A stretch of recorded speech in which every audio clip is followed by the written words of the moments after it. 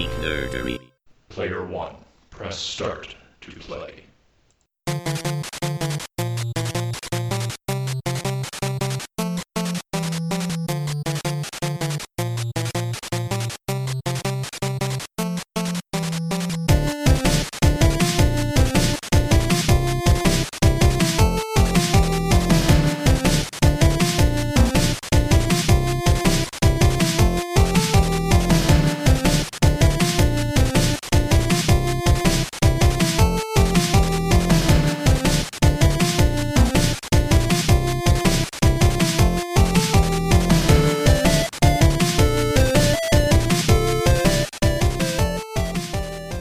Welcome to episode number 9 of the Graveyard Duck podcast.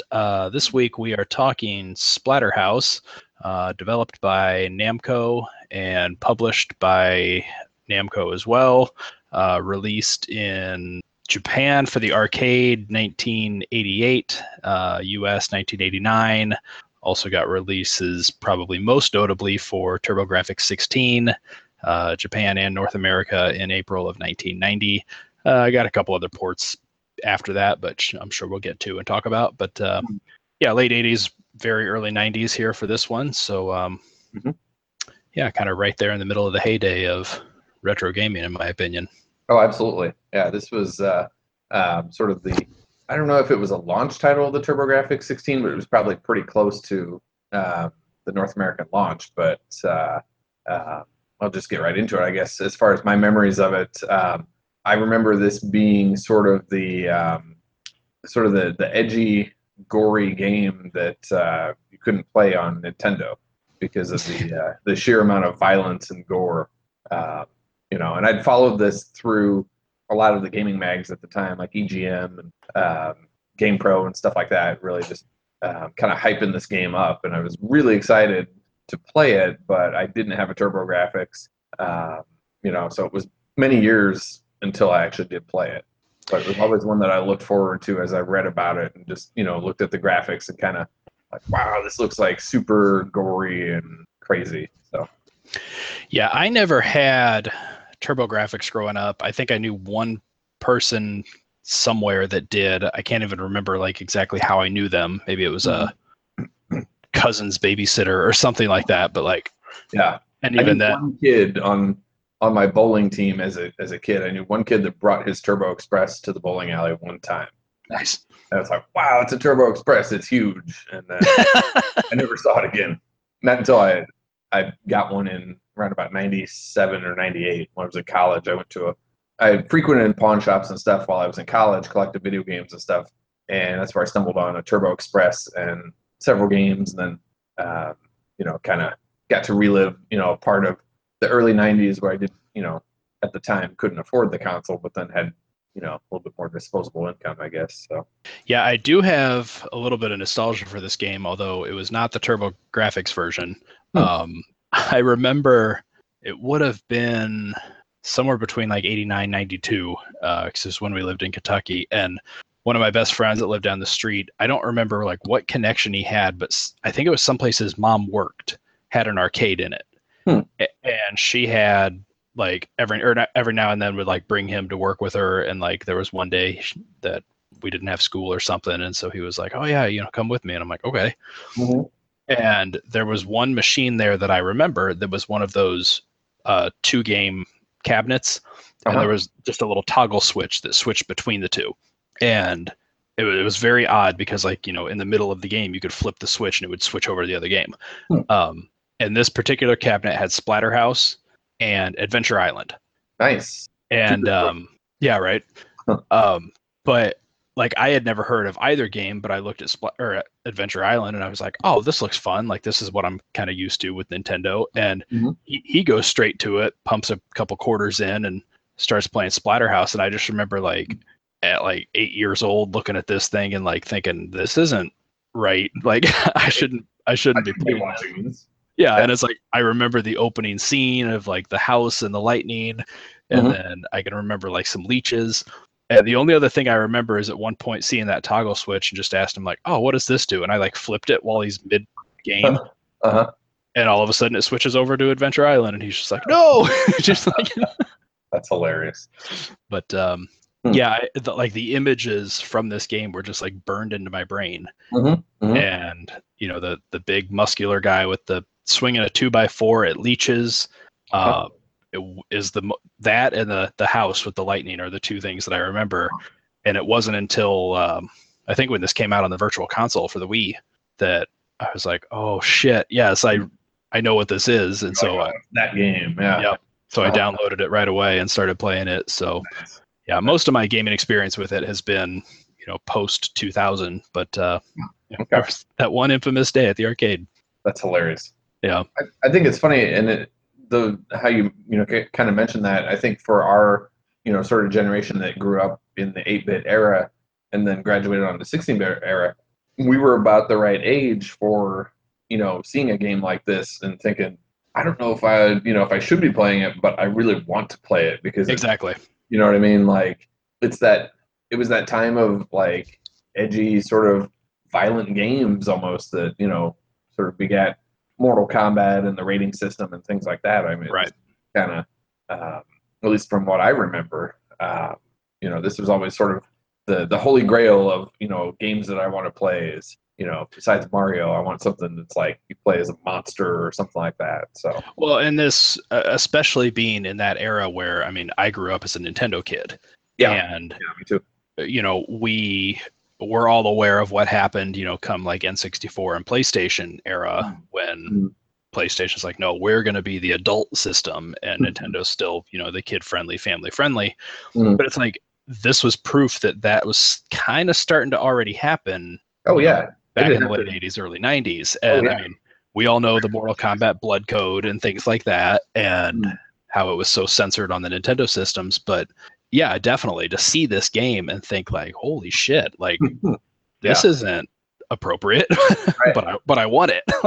Well, and it's weird too, because back then, Nintendo and Sega just dominated everything. So it was, at least for me, it was very rare seeing a TurboGrafx anywhere. Really, I can remember when the system came out. I remember playing Keith Courage at Children's Palace. Just like one day when we were there, it's like they had a TV set up with Keith Courage playing. It's like, oh, this is the TurboGrafx, and I was like, well, this isn't quite like it's fun, but it's like graphically, it wasn't a huge step up from NES or whatever. But then I can remember at some point, it was probably a few months later, maybe a year later, or something like that. We were at a mall in, I think it was up in Fox Valley, like up near Chicago. And I remember that mall, there was no game store at all in there. And I was looking for like a game store that had KB Toys or whatever. But I remember there was like an electronics store in there. It was like, kind of just sold like high-end TVs and fancy stereos and stuff, kind of a more ritzy kind of place. But I remember they had TurboGrafx for sale.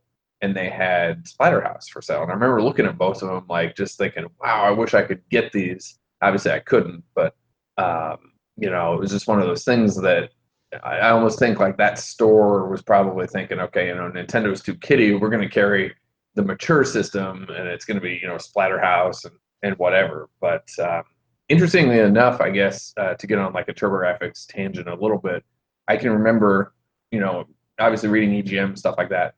A lot of times in the magazines, they would publish like the company addresses, like in the back, in the for more information, contact the publisher, this and that. And I remember NEC had, I think it was a corporate office up in Schaumburg, and we would go occasionally, like my parents and my grandparents and myself, we'd occasionally go to like Woodfield Mall and stuff like that in Chicago. And I always remember as a kid riding up there thinking, oh man, I wish I could just walk into the NEC, corporate office and just tell them like, man, I love video games, and they would just give me a TurboGrafx and Splatterhouse and whatever. I'm sure that's how that works. Yeah, obviously it didn't happen, but it's like I don't know, like a 13 or 14-year-old kid, you can just think, man, wouldn't this be great if this happened? And obviously it never did, but so I don't know. It was just, that was my memories of this game are kind of tied to like really wanting a TurboGrafx and wanting to play it, but knowing that had I made that decision, I probably wouldn't have been able to get a Super Nintendo, So it was like, okay, what do I choose? Do I want the system that's out now, or do I wait and see what else comes out? and then maybe Right. come back to this later. Which obviously later on I ended up getting a copy of Splatterhouse and a TurboGrafx and a Turbo Express and stuff like that. So I don't know. I have a lot of nostalgia for this game. Right on. Just based on all that. So I would say let's start off and talk about maybe some of the different versions of it, because I know that there's several different releases, which you're going to be a lot more familiar than I am. All I really know is the Virtual Console version, which is a direct port of the TurboGrafx 16. So Yeah. Go I ahead didn't and actually play the arcade version until a few years ago up at the Galloping Ghost. They have the arcade version, and I don't know. It was never, it was never at Aladdin's Castle around here. I never saw it in an arcade, so I'm just more used to the TurboGrafx one, I guess. But yeah, so there are some subtle differences, I guess, between the different versions of it. Obviously, the arcade version having probably the most amount of animation and graphics. Obviously, the home console versions probably had to cut some things here and there to make, get certain memory requirements and stuff like that. But yeah, just looking up off the top of my head here, I know on the arcade version opens with a little bit more animation of the characters, running through a storm and running into the mansion. Right. Yeah, that's what I remember when I was a kid seeing that arcade one. I was like, I swear that they were like running through the rain. And when I started playing this, I'm like, no, I must have remembered that wrong. Right. And it's weird too. Like, I mean, and I think we looked at it in the Ghouls and Ghosts episode where the arcade Ghouls and Ghosts had a little bit more of an intro with the characters running and getting, the princess getting kidnapped and stuff. Right. And that was cut out of the Genesis version. It's like the same kind of thing happened here almost where, to cut corners, they just kind of took bits and pieces out of the story and just kind of left the gameplay intact, I guess. I don't know. But, and just, I'm looking on Wikipedia here too on some of this stuff too. But some of the weapons were changed, I guess, throughout. Then the home versions, the violence and gore is toned down, which of course it's kind of hard to tell because it's already hard to imagine that. Lots of monster guts floating up against the wall, and things just barfing onto the floor. It says the crawling hand in stage 5 no longer flashes the middle finger. I don't remember that, but that might be something that's really quick, I guess, that happens. Death of the womb boss in stage 6 is changed from a graphic spilling of embryonic fluids into a generic fiery explosion. Yeah. Ooh. The end cutscene is changed from the original arcade ending, in which the mask breaks from Rick's face, followed by a shot of him walking away from the burning mansion, and an additional cutscene showing the mask reform and laugh. And the TurboGrafx one just shows the mask explode, followed by a picture of the mansion burning while the credits roll, which to me, I guess, like that's more of a dark ending, I guess. Yeah. Where like the arcade one's like kind of like, yeah, you kind of survived, and the Turbo one's kind of like really ambiguous, like, well, did he get out of there? I don't know. So yeah, but I like the mask reforming. That's yeah. the idea of the the mask curse itself obviously being white in the arcade version, and then changed to red in the home version, probably to avoid any sort of Jason Voorhees influence, I guess. Yeah, and I mean that's one of the most notable things about this game is until you have played it or read the book or know the story or whatever, like that's what you think that this is like Friday the 13th where you get to play the villain, because that's exactly what he looks like. He's got the like big blue coveralls and hulking muscles and hockey mask, like, and hell, meat cleaver at certain stages. And yeah, I do know that one of the differences that they did say was the original game, the idea was that Rick was a serial killer or a slasher killer chasing Jennifer through the house, and then at the last minute they decided to change it and make it so that they were boyfriend girlfriend. And the story's kind of funny if you read it in the instruction book that it's ridiculous. They're going to this mansion because it's the house of this doctor parapsychologist, and they're both students in that, and the whole story is just a blatant Reanimator ripoff. Pretty much, yeah. I mean, it's just been like shoehorned in, but then you play it and you think there's no way that they took that seriously. I mean, obviously that was just kind of thrown in there, but there's no way that you could convince me that good guy Rick is out to rescue his girlfriend and beat these monsters. No, you're a fucking, killing machine just going through this house, just blowing up everything. Right. Oh, Yeah, he doesn't even seem that concerned when he gets to her in No. stage 5. right. And I'm sorry, and maybe they just, kind of retrofit it with the mask and whatnot, but, no guy and his girlfriend go exploring a mansion with a guy wearing, a coverall jumpsuit with the sleeves ripped off and being this hulking, muscular dude. You can't tell me that that's not a serial killer. I don't know what kind of first dates you go on, but I mean, But it's been a while. it got me married. Well, there you go. Yeah, I mean, the story's hilarious and Oh, just, like I said, so clearly not what this game is. And I mean, even when they're like, all of a sudden the lights go out and let's see, I've got it open right here. It says, all went dark, lightning cracked through the sky. There was a frantic scuffle, then a scream, and suddenly Jennifer was gone. Rick's unconscious body was covered with blood. Hours later, Rick awoke to a fantastic horror. He was alone, drenched in blood, and the most terrifying thing was that a hideous mask covered his face. Mhm. So no explanation as to what happens. He just No. wakes up, girlfriend's gone, and he's got a weird mask on. And Right. the only way to get it off is to save her. Right. What? I don't know.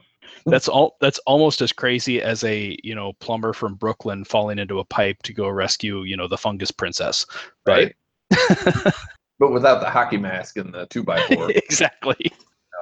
Well, Instead he has magic mushrooms, but whatever. right.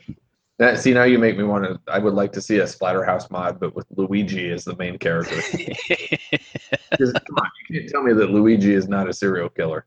Be nice to Luigi. He's always picked on. He always gets ignored. There's no way that those tendencies don't foster into some, serial killer attitude. Some sort of latent resentment. Right. I don't know. Yeah. But no, getting back on Splatterhouse a little bit, just looking at sort of the history of Namco and the games that they produced, this, to me, Splatterhouse really seems to be markedly different from almost anything that Namco did. Obviously being famous for Pac-Man, Galaga, Galaxian, later on, Ridge Racer, Tekken. Most of their games have always been pretty accessible, I guess, as far as, a wide range of tastes and, gameplay. But Splatterhouse seems to stand kind of on its own within their catalog of games as far as being this sort of brutal, bloody beat 'em up. Right. Just Which not is something that they really do a lot of. Which is interesting, and I was kind of thinking about that because coincidentally, the day that this episode airs is the day that the Namco Museum is being released for the Switch, Right? which it's got, I think, like 10 games on it. And as you're reading through that list, it's just like, yeah, okay, here's Pac-Man, here's Versus Pac-Man. I think Dig Dug is on there, Galaga, Sky Kid, and then Splatterhouse. Uh-huh. And I really want to know how many kids out there are going to buy this game, go home and be like, oh, this is so cool, Pac-Man, and then wait, what is this? Right. Yeah, I don't know. This has got to be one of the first times that, at least on a Namco compilation, that they've given Splatterhouse, kind of another chance. I mean, obviously you've got the Virtual Console releases, but most of their compilations over the years have always kind of played it safe with their early 80s stuff. Right. So Do you have any idea which version is on that museum? Is it the arcade? Yeah, It is the arcade. Oh, that's Mhm. cool. Yeah. That might be worth picking up for that. I know that it's gotten a couple other releases throughout the years too. There was, not that long ago. I guess it's been a few years now. There was even an iPhone release of it. Yeah. In Japan only. It's for Windows. So lived FM Towns Marty. yeah, the FM Towns, right? Yeah. It's- More recently, I guess, would have been, I think it was around 2010 when the Splatterhouse remake came out on, or reboot, I guess, came out on 360 and PS3 because it had all three of the original games as unlockable. I knew at least the first one was. I didn't know that there were Yeah, more 2 and of them 3 hidden on there. as well. Oh, that's kind of cool too then. Yeah. Yeah, so I think that this is one of those games that has some notoriety, and I would hazard a guess that most hardcore retro gamers know about it, but Mhm. I don't know how many of them have legitimately played it. This is definitely one that I would not have thought would be a standard fare for an episode of the show, especially not in the first 10. But That's when why I you wanted to throw a curveball at you. well, and when you suggested it and you said Uh-huh. that you had a lot of nostalgia for it, it's like, Yeah. that's totally cool. I love to get introduced to new stuff Mhm. that I'm not that familiar with. But And I was kind of itching to do a TurboGrafx game for the show, yeah, so I thought, well, this would be a good one to start with because yeah, it really is.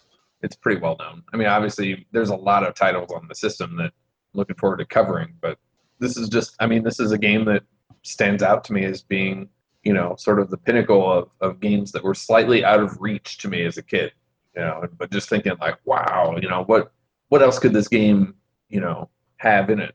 And then you play it and you get to stage, what is it, 6, where you're punching all the embryos and then you're like punching a Yeah. heart. Yep. Yeah, I was doing a little bit of research trying to see like if some of that stuff made any sense whatsoever. Nope. I mean, they've kind of retconned it a little bit and Right. just said that like, okay, so Rick was out there trying to find Jennifer, and he does, and he saves her by killing her basically Right. Yeah. at the end of stage 5. So then he's like getting revenge on the house, and so stage Uh-huh. 6 is him going through like basically the house's heart, Right. and then destroys it. The house like burns to the ground, and so then stage 7, which I always thought was like him going through hell, is Mhm. basically It looks like. going through the burning ruins of Right. the grounds. But yeah, it's such a weird form game. dude at the end that's just Oh my god, dude. Yeah. it's horrifying. Like Oh, absolutely. It is. there are so, I mean, let's talk about that too. And I think this is a perfect game for you and I both because we're both big horror fans. Mhm. That it's like this game is terrifying, Yeah. and I think the soundtrack is phenomenal. Mhm. It's very simple. Mhm. Only has like a couple melody lines that go through it, but it's just enough to give you that chill. It's like the Mhm. intro theme song to like Amityville Horror or The Omen. Just that. Yeah. Um, And the I don't know, I guess the dissonant tones of it are Mhm. almost slightly like grating, but Yes. they like, I don't know, there's something about the music that is kind of unsettling. Well, in some of the stages, it starts to pick up tempo as you go along. It's just a simple dun dun da da da, and then Uh-huh. like it like goes up a half a key and goes faster, and it's just like Mhm. increases your heartbeat. It's a very psychological thing, but it works really Right. well. Yeah, I think Um, the combination of the music and the fact that you usually only have about 5 hit points, and you're not sure, how far you can get before you die, kind of Right. thing. And I think the music kind of adds to that tension as well. But yeah, and I mean, there's so many little traps and just things that Mm. you're not expecting. Things Lots of pop out at you, things jump, and Mhm. yeah, Hmm. I mean, can we talk just a minute about some of the monsters that are in this damn thing? Oh, Because absolutely. good lord, Right? I think that let's see. I'm trying to see if I can find a just list of what some of them are here. I mean, it's pretty unrelenting from the beginning. I mean, mostly you've just got a few zombies here and there, Mhm. some weird things that their like head flies off when you kill them, and then the head starts chasing you. Uh-huh. I think Yeah, one of the they most drop from the ceiling, and then you hit them, and then they just like the guts just spill out all over the floor. you hit the zombies with the 2x4 and they just splat against the wall. Oh, I love that. Like as a kid, Um, just looking at that, I was like, wow, that's awesome.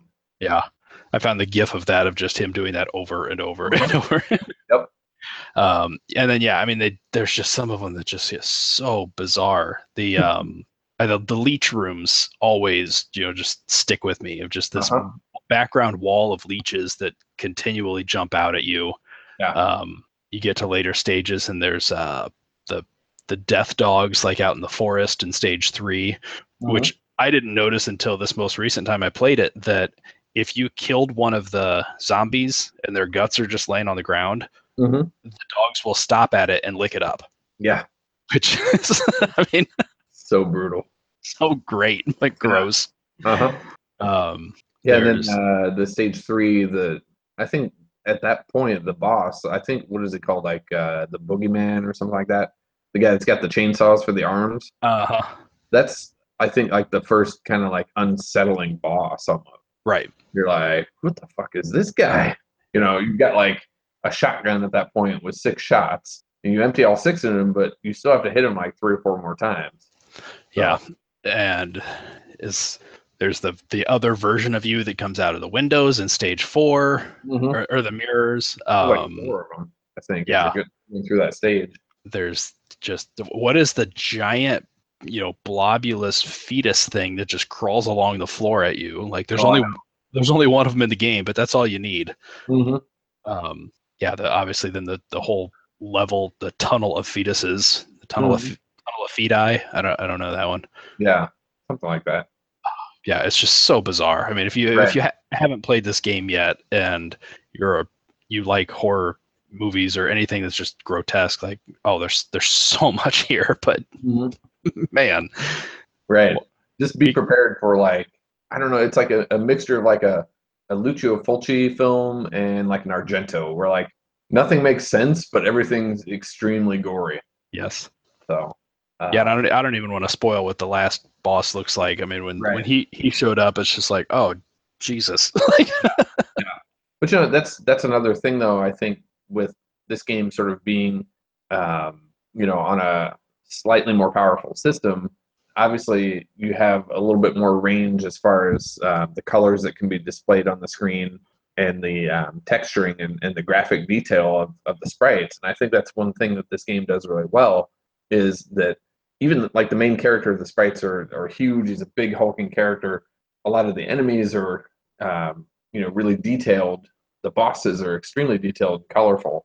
And it's just, I don't know, I think it adds to that sort of mystery as to the level of imagination I think that the designers had when they were coming up with this game. You don't see a lot of repeated, as far as the bosses, you don't see a lot of repeats. No, definitely not. And I mean, to that note too, this is a really short game. Yeah. It's 7 stages, but each one is very, very tiny. I'd say stage 5 might be the longest, and that's only because there are so many different paths that you can take. Right. But ultimately, like, none of these stages take very long. I mean, a good half hour and you could play through this whole thing. That's one of the things I like about this game, though, is once you get it down, 25, 30 minutes, you can just breeze through it and you're done.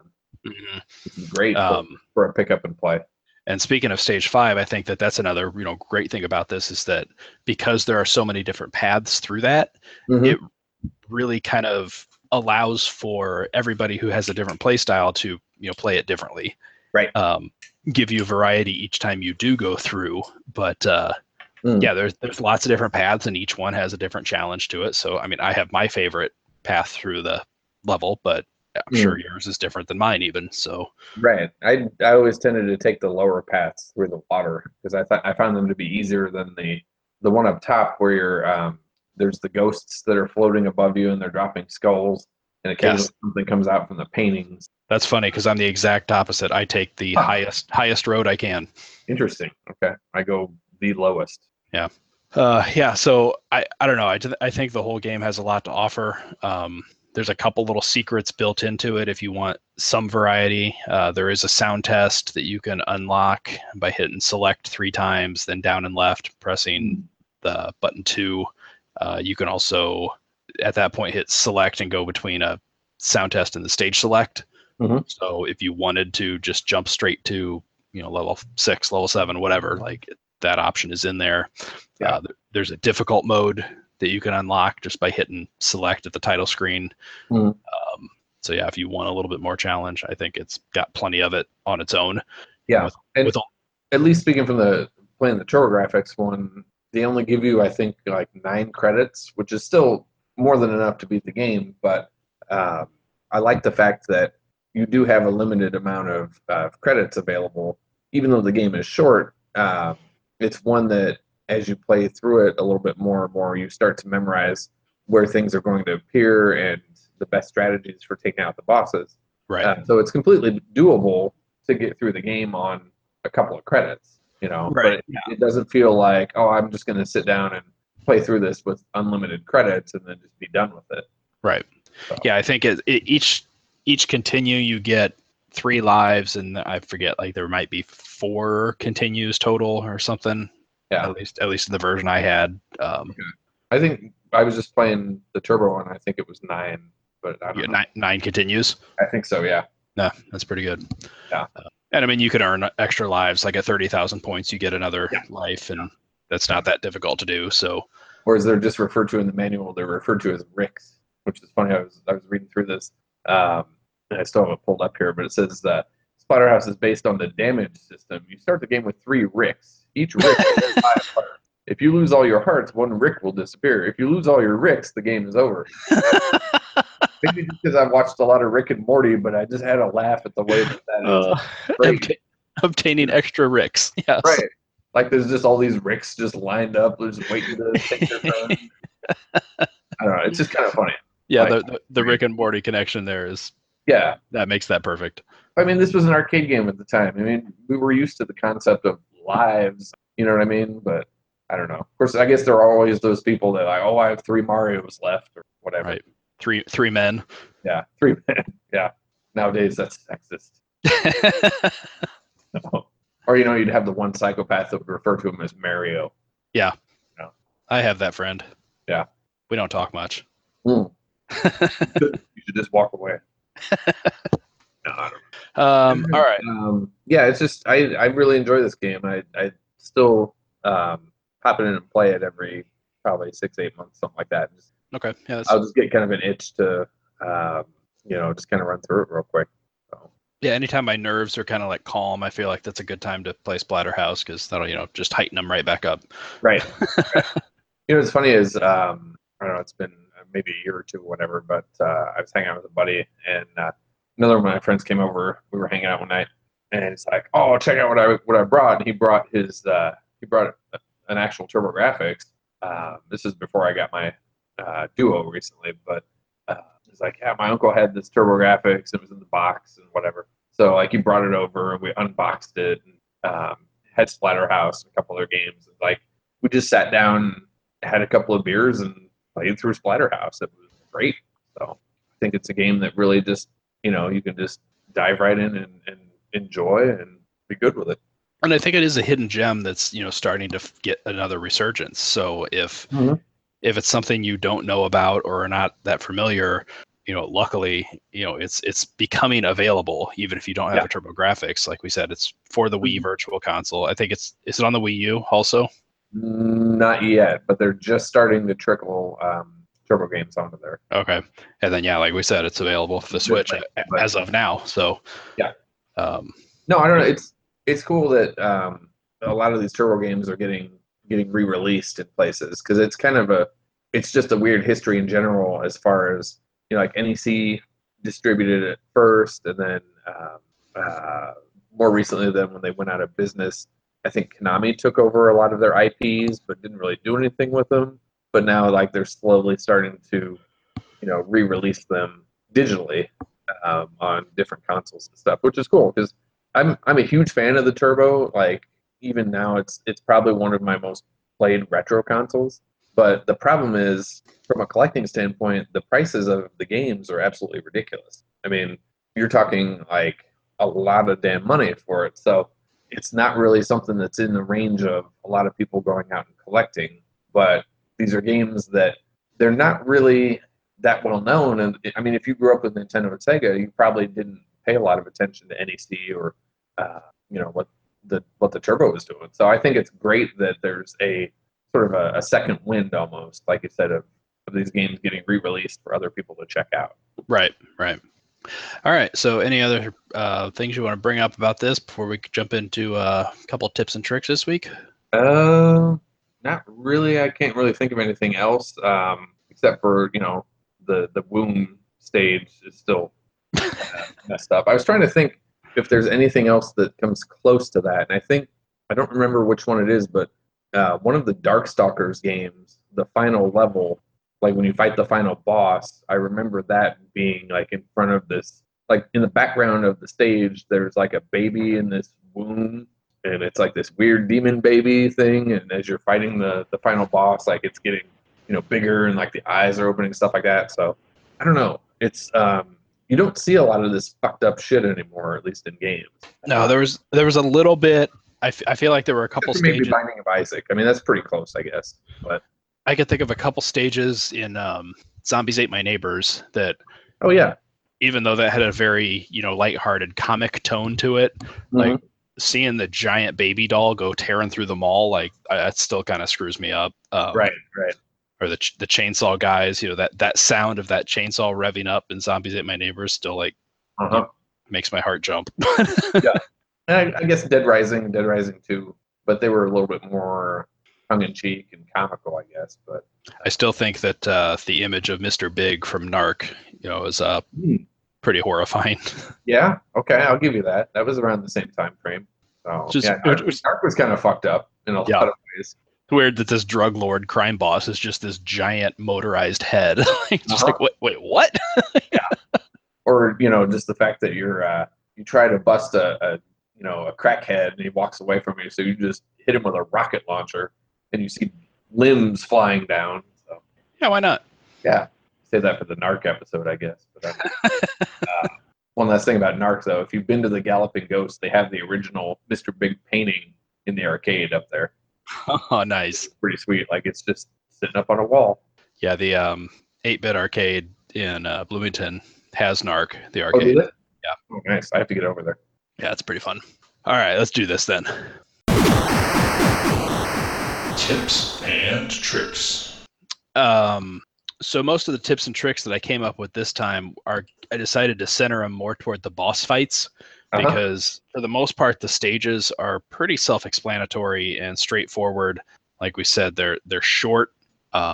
You're really only dealing with maybe one enemy at a time. It's just kind of take your time and deal with them as they come. But nothing should give you too big of a problem throughout the stages. But some of these bosses can be a little bit tough. So there's just a handful of them. I thought I'd walk through some of the highlights.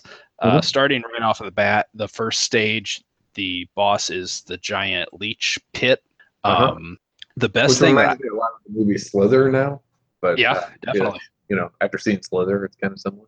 The thing that I found works incredibly well against this boss is just stand completely against the left wall, backed up to it.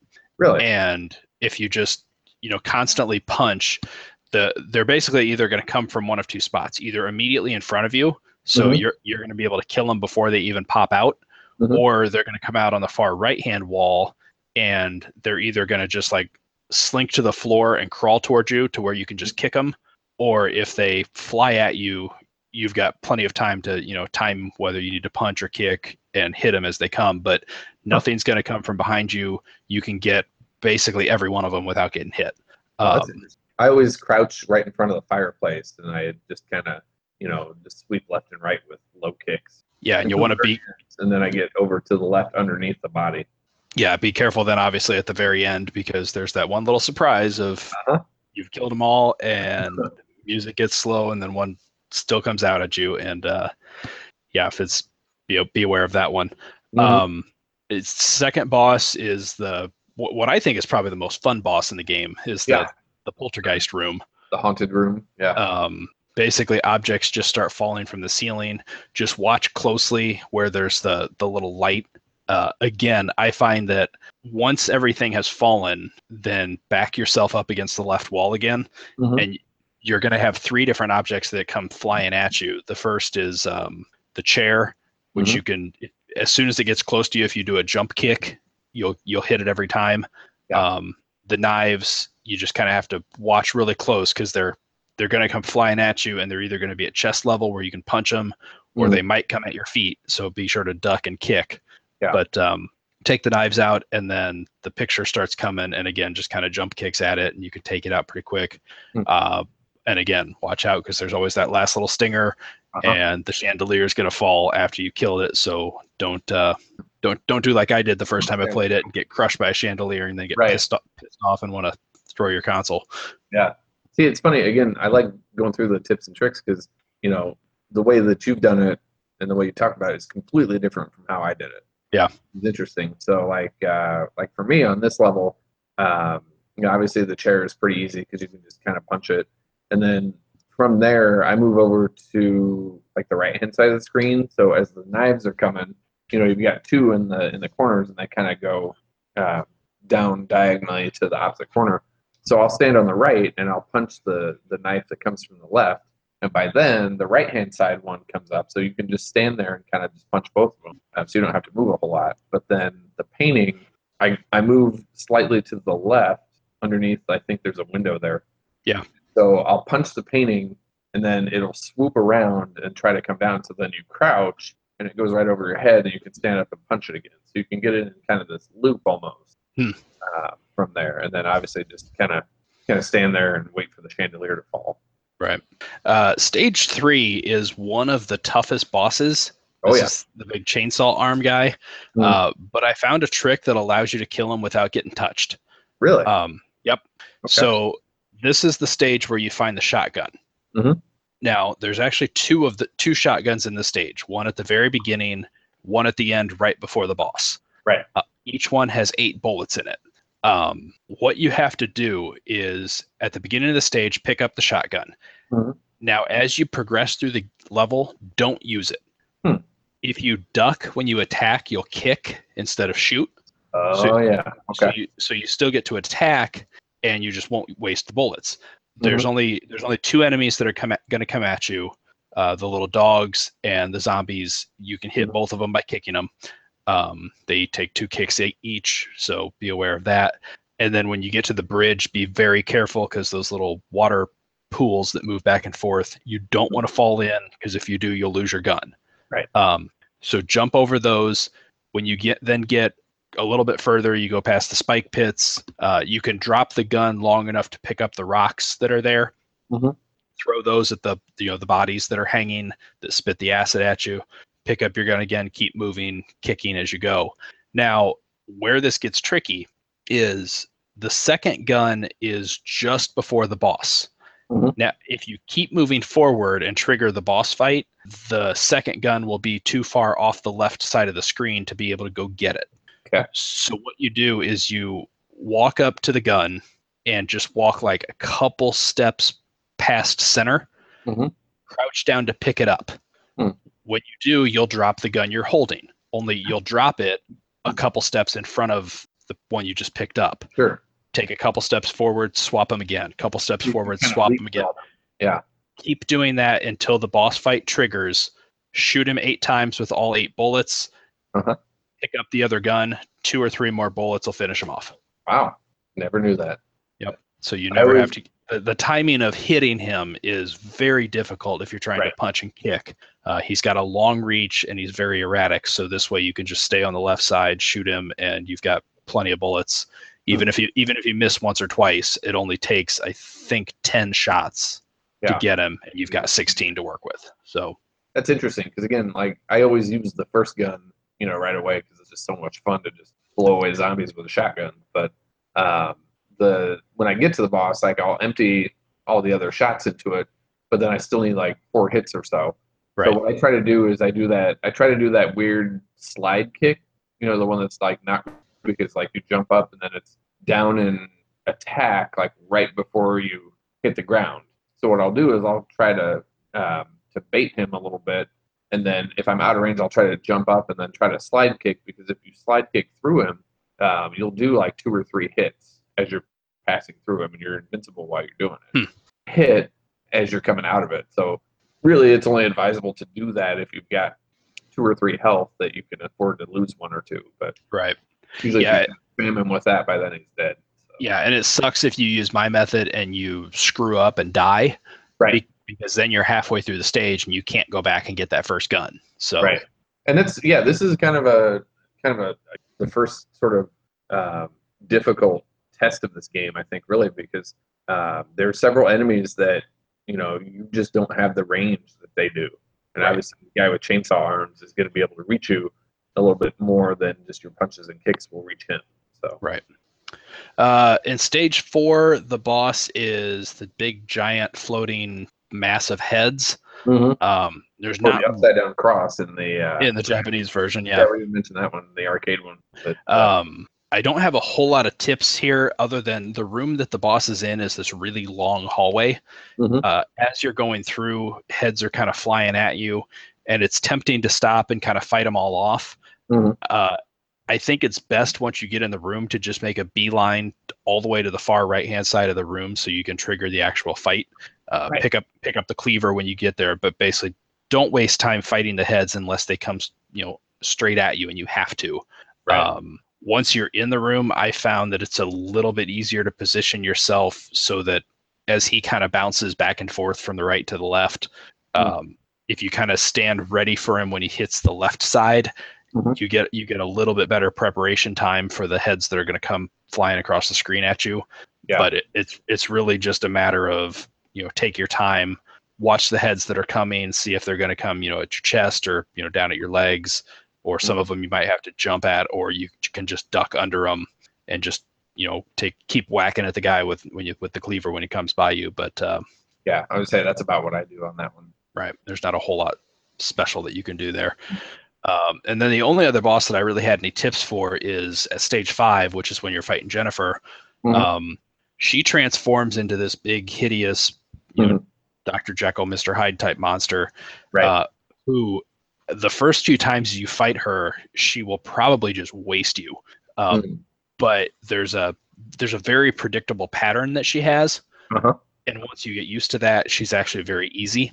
Right. She's basically going to jump, and as soon as she lands, she shoots this big spike arm straight out at you, Right. which you can jump over. Mm. So what I do is, like, as she's kind of jumping toward me, if I'll try to hit her when she's in midair. If I can't, just be prepared that if she lands and you haven't hit her yet, she's about to spike you. So be ready to jump. Right. And then likewise, if you can hit her, she kind of jumps, as you hit her, she goes flying back. But as soon as she lands, she's going to throw that spike arm out as well.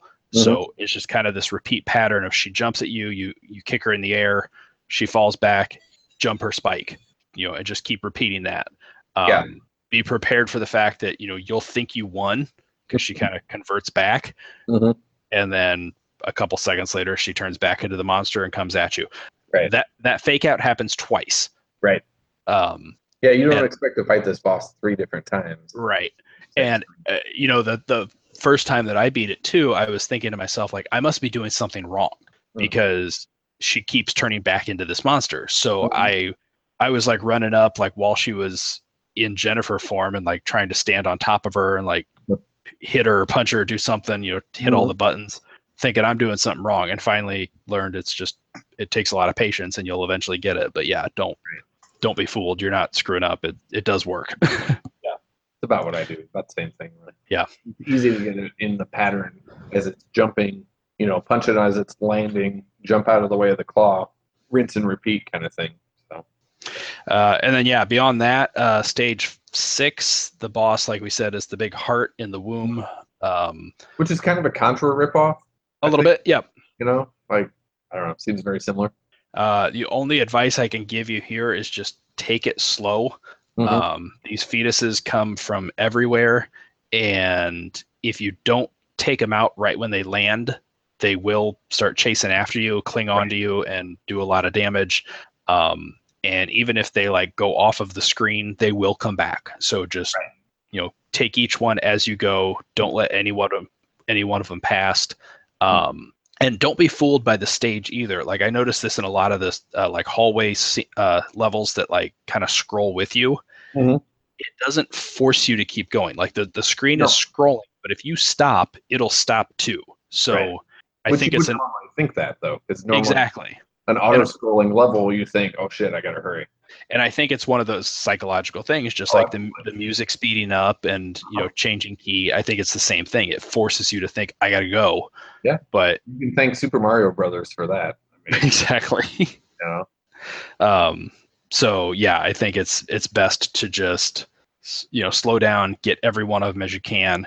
When you finally get to the boss, those things are still going to keep coming. Just don't be in too much of a hurry. Hit the heart when you can, but just take out the fetuses. And yeah, I was gonna say some of it. This is the one that's probably got the most amount of luck involved. It seems like, because the couple of times that I played over the last week, it seems like it doesn't always dispense the fetuses in the same fashion. And I can't believe I would ever do a podcast where I was just saying dispense the fetuses, but Right? Maybe a good name for a metal band, Dispense the Fetuses. I don't know. But no, it just depends. And I agree with you as far as like it's having to kind of manage the amount of enemies on the screen. I mean, you really don't want to ignore them because this boss takes enough hits that you're not just going to be able to tank your way through it and ignore the other enemies. No. And then, yeah, that brings us to stage 7, which, I don't really have a whole lot of advice here. Just kind of pay attention to the pattern, watch his movements. He's got the big hands which come up, which can be jumped. But every 2 or 3 cycles, he kind of changes his pattern. So it's really difficult to predict or know where to come. I mean, it's really just kind of a trial and error. Hit him as he is about to surface. Watch the boulders that are falling from the sky. I'd say, are they boulders or are they like? I always thought they were like ash flakes or something. I don't know. Something. Whatever's falling down. Maybe they're coconuts. Who knows? But yeah, avoid everything that's coming down from the sky, and just try to predict where the hand's coming and jump out of the way as you can. But it's really just as the last boss, as it should be. It's just kind of a trial of patience. Yeah, a little bit. And the last stage is so weird because it's completely different from the rest of the game, because there's no fighting until you get to the actual boss. But I mean, the first part of the stage is you jumping over flaming logs, and then there's these like fire guys that jump down and then jump away from you. Right. So it's just a matter of kind of pacing yourself through the level and getting to the boss hopefully with all 5 of your hit points, because there's going to be a couple of times that you're going to get hit either by something that's falling out of the sky, or sometimes it's kind of hard to judge when the hands come out to hit you. Right. It's kind of hard to judge when to jump, but if you stick to it, it's not too bad. Right. Yeah. I mean, the level is an obstacle course, which is very weird compared to everything else you've seen so far. But jumping logs and avoiding fire demons. But I don't know. That'd be something different, I guess. So yeah, what do we say overall? This is a recommend, I would say. I would recommend it. Yeah. I mean, it's a game that I have a lot of good memories of, at least of desiring this game. But I think it's still enjoyable. Taken as it is for an arcade game, I don't feel that it's overly cheap or frustrating. I don't feel that it was designed to be sort of a quarter muncher at the time. I think that it's a game that as you play through it, you'll learn it. You'll learn how to deal with the enemies and stuff, and I think it's enjoyable to just like we said, sit down and play through it in a half an hour and get a sense of satisfaction of clearing a game and moving on and doing what else you're going to do. So no, you're right. And I mean, this is very similar to Ghouls and Ghosts in the sense that it wasn't designed to just eat your quarters, right? Because each time you put one in, like, you're backtracking a pretty there's no checkpoints. I mean, no. So it's not about, I put enough in and I can eventually beat it. It's you've got to have the skill to get through these stages and to get through the bosses. I think the game, more than anything, is not so much about the challenge, because 2 or 3 sit downs and playthroughs and you could probably master this without too much difficulty. It's more about just the environment. It's about the atmosphere of it. And I think that this is an example of a game that just did so much with the capability of the engine. We talk about other systems that, like Super Nintendo using Mode 7 to like create, illusions and effects that aren't actually there. And I think this is an example of one where it's like, as you see the, monsters reaching out from cells in the background, or, just things that are kind of moving in 3 dimensions, even though they're not really, like, it's a game that is nothing more than a funhouse of gimmicks. Yep. But they're all great, and they're perfect examples of like what this system could do. So absolutely. As a launch title, and also just as a standout introduction to the TurboGrafx 16, if you're not familiar with it, like, it's a perfect game for that. So if you've got the stomach for it, it's one of the best games for the system you could play. Yeah, I think so. And I liked Splatterhouse 2 as well on the Genesis. I owned that one for quite a while, but I haven't played 3. 3, from what I understand, is somewhat non-linear, which is more of like, you're exploring these rooms in the house, but you can kind of go in and out of them as you choose and things like that. But I haven't played the remake either, but sure I'll get to that eventually. But I do enjoy the first 2 games, but the first one for sure. Yeah. Alrighty. So if everybody enjoyed this and has maybe some feedback for us or their memories of playing Splatterhouse for the first time, how'd they get a hold of us there, Wes? Well, there's several different ways. Obviously, you can check out our page on Geek Nerdery, where we host the show. We've got lots of good stuff going on there and lots of other shows on Geek Nerdery as well. So from there, we've got a Facebook group, Graveyard Duck Podcast on there, and lots of good stuff going on there. Of course, on Twitter, we post fun stuff throughout the week. And you can tweet us at Duck Graveyard, or you can send us an email at graveyardduckpodcast@gmail.com as well. Alrighty, that sounds like a lot of information, but It is. But that's the world we live in these days. And some might say that we don't have enough of a social media presence, but I don't have an hour to sit here and tell you every single website where you can find us at. So, yeah. Go to Geek Nerdery. You can find us and a whole lot of other shows too. So we don't have a GeoCities page. Where there's no Prodigy. My Angel Fire account can't. Yeah. Although I did think, if we were going to make our own website, like that's the only way to do it for this show is having Damn right. the flaming GIF banners and the MIDI sounds. It. Yeah, we could have a web ring of links. Maybe one of these days. Maybe if somebody out there's a web designer, from 30 years ago, and right. Hey, if the Space Jam page is still up from 1996, then obviously we can do a retro-looking website. Sure. We've got hope. Yeah. Alrighty. Well, I think we've got a good episode planned for next episode. Our big 1-0 hitting the double digits. Episode 10. Didn't think we'd make it this far, but here we are. Yeah, got a good one planned for that. So stay tuned for that one. Yeah, I'm excited. And until then, I'm Scott. And I'm Wes. And just remember, if you lose all your Ricks, the game is over. Game over.